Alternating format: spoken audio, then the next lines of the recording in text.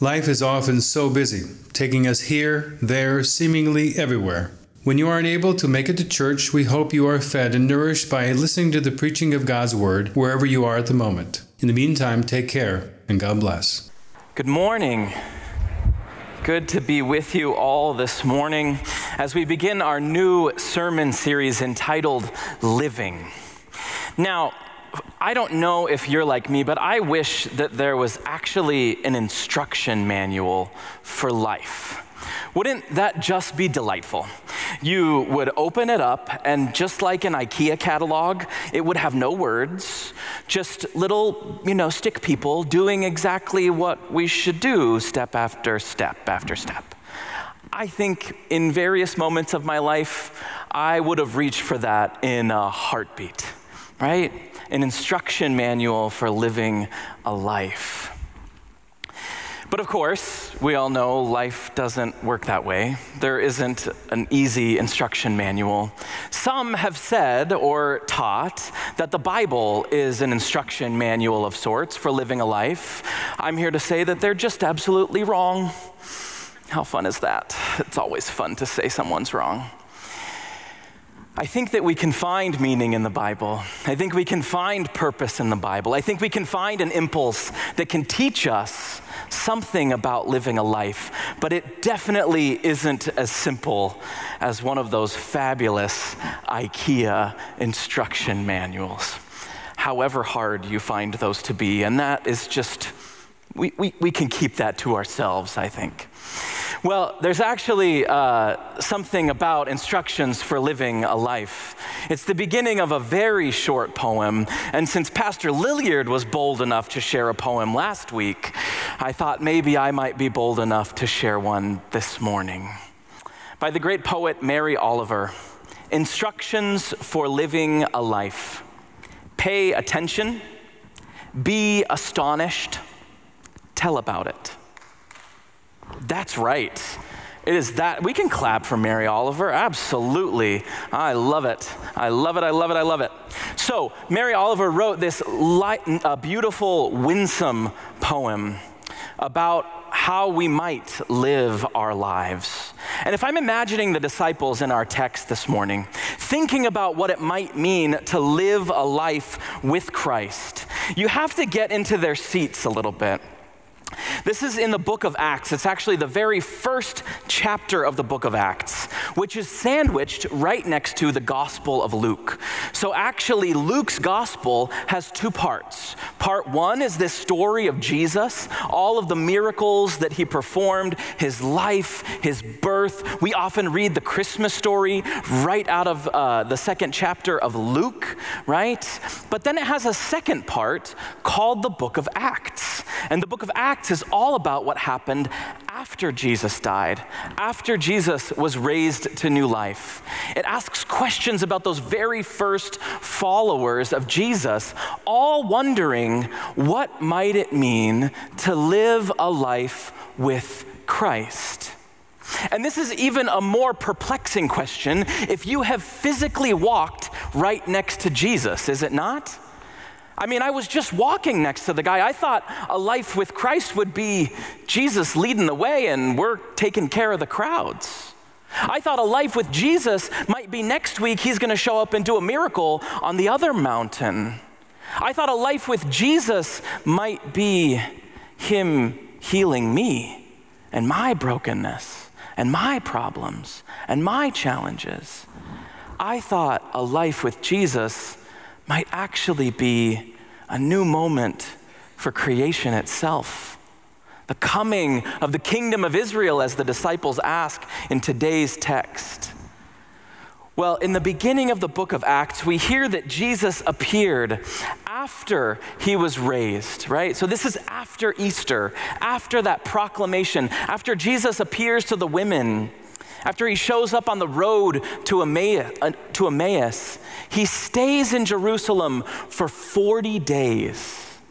It's almost like a masterclass, sitting with Jesus, and the disciples are right there, learning from him, listening to him, copying down his notes, hearing his stories. 40 days.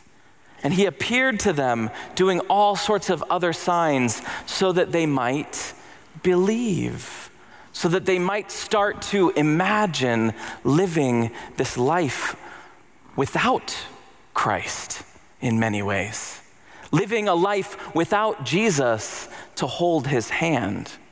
And so the disciples are enjoying, I can only imagine, every last moment with Jesus. I mean, they are trying to capture those moments in whatever way they can. They're writing down his words.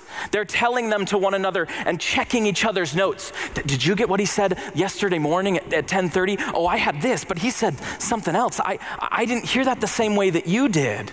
They're trying to capture every single last morsel of what Jesus might have to share. And it's when those 40 days are up that we get this strange story that the church has called the Ascension. For good reason. Ascension means rising up. And so the disciples, they go out with Jesus, and all of a sudden, Jesus is drawn up into the heavens, it says. And we can only imagine the disciples all looking skyward, all the way up, as Jesus disappears into view. And they're standing there looking up, waiting, hoping, dreaming, imagining. Maybe it's starting to dawn on them that, well, now we're on our own. What do we do? And they're stuck, looking at a beautiful scene. Perhaps you've been at a beautiful scene that you wish you could distill into a bottle. Take it home with you. Take it out and smell it and taste it. Explore every last instant of that view. Perhaps you've looked out over a mountaintop or down into a valley and wish that you could just carry a picture. We have these amazing machines in our pockets that never seem to capture the beauty of what we can actually see. And as amazing as these photographs are, I bet it's only an ounce of what the view itself was. So the disciples are caught with their jaw on the floor, looking up with whatever emotions were filling their minds. And all of a sudden, two people appear to them and say, "Hey, fellas, what you doing? Looking skyward, stuck. Get going. Get lost. There's more to be done yet." And I can only imagine the disciples like us were longing for instructions for living a life. You see, Jesus didn't leave behind a nice, tidy manual in a perfectly crisp box with that little Allen wrench screwdriver of exactly what to do and how to assemble it. The disciples were stuck with all that Jesus had left them with. That was all they had. But maybe there's something here in these instructions for living a life. You see, these two men, they said, "You're going to be witnesses to Jesus. You're going to be witnesses. You're going to point toward what you have seen." But perhaps that can only happen with 3 steps. And alas, 3 points. Instructions for living a life. Pay attention.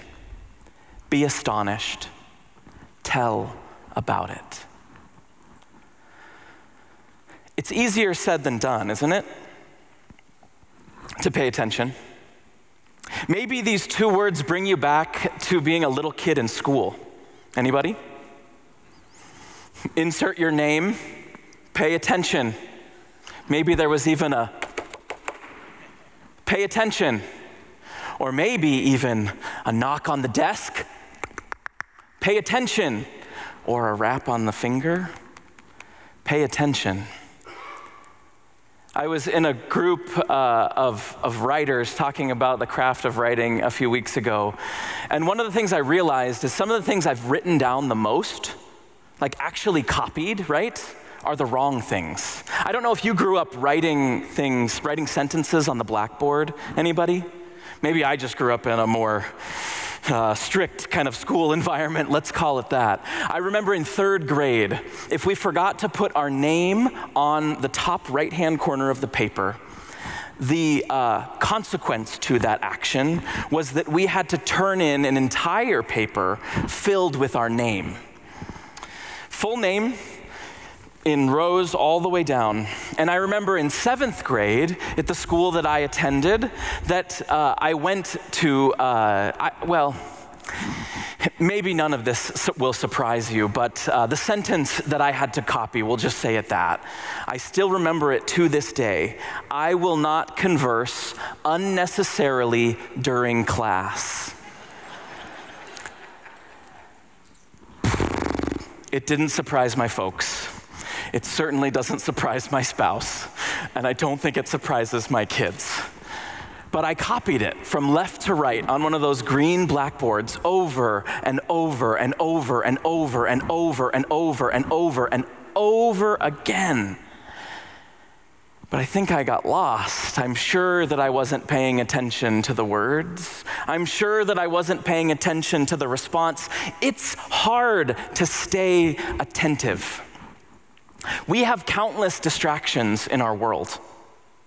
There's one living in my pocket right now. At any moment, it could buzz or beep or surprise me with all sorts of information. News about what's happening halfway around the world, or an update about my bank account, or a sports score, or a text message. It could tell me any number of things which might draw me away from what's right in front of me. So pay attention is instruction number 1. What does it look like this week to cultivate a spirit of paying attention to the moments that are right here, that could easily slip by without even noticing? And I think paying attention is directly connected to number 2, which is be astonished. I was in my office, which is just right around the corner here, right outside the sanctuary.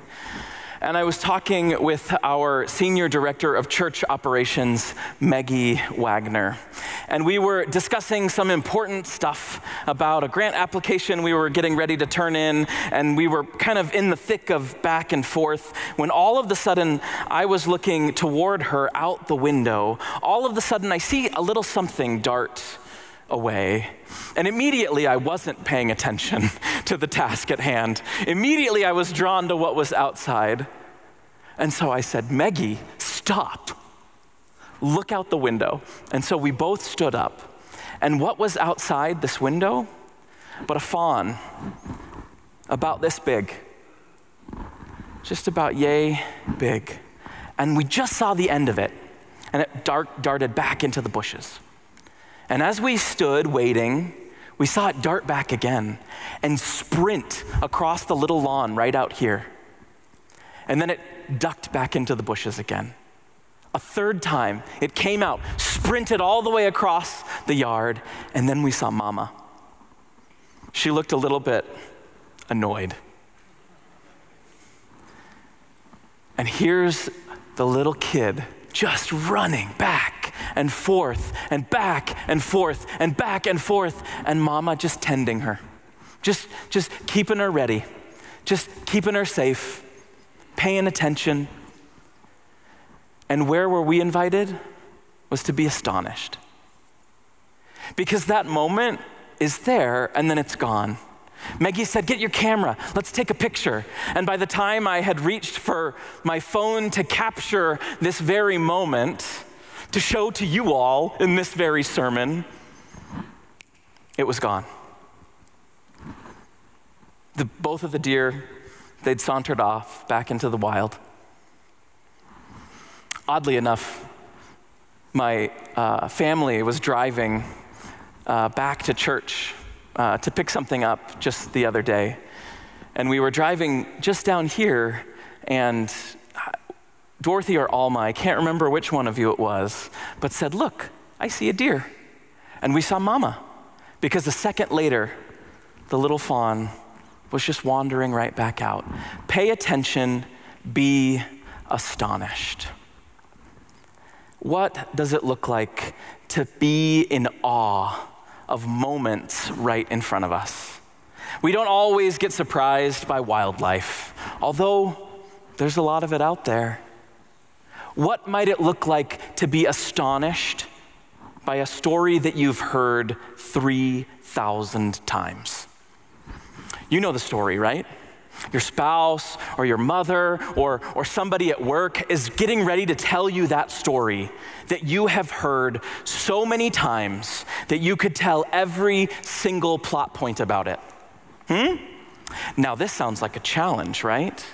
So next time somebody says, "I'm going to tell you that story about whatever it might be," I bet that you could find some new bit of information, even in a story that you've heard 10,000 times, because it's told anew to you for that moment. So if you're going to be astonished by something that you've seen over and over and over and over again, you've got to get curious about it. You've got to start to wonder about little pieces of it. Whether it's your deck that you look out at every single morning and see the same view, but each morning it's different. Or that story of the coworker. What if at the next plot point you say, "But what did so-and-so say? But what did you feel about that?"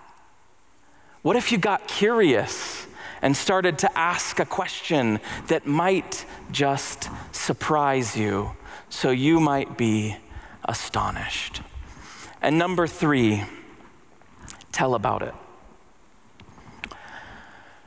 You see, the disciples, they had a choice, right? They could have left that mountain. They could have held that treasure. They could have captured those notes from Jesus and tucked them under their pillow. They could have lived with that gift until the day they died. But what fun is that? What fun is it to live with this treasure without actually bringing others along? What gift is it if it's not something that might be shared? So in this sermon series of living and living with Christ, I invite us all to pay attention, to be astonished, and to tell about it. Each and every week, we are going to ask you a singular question. It'll start with something like where or how or what or why. And we're going to ask you to be on the lookout for Jesus to show up in your daily life. You see, living is an extension of our mission here at St. Andrew. It's at the core of everything we do. We believe that faith is a gift, that we are living our faith in our daily lives. It's everything that we do. It's that critically important. So the question this week is where?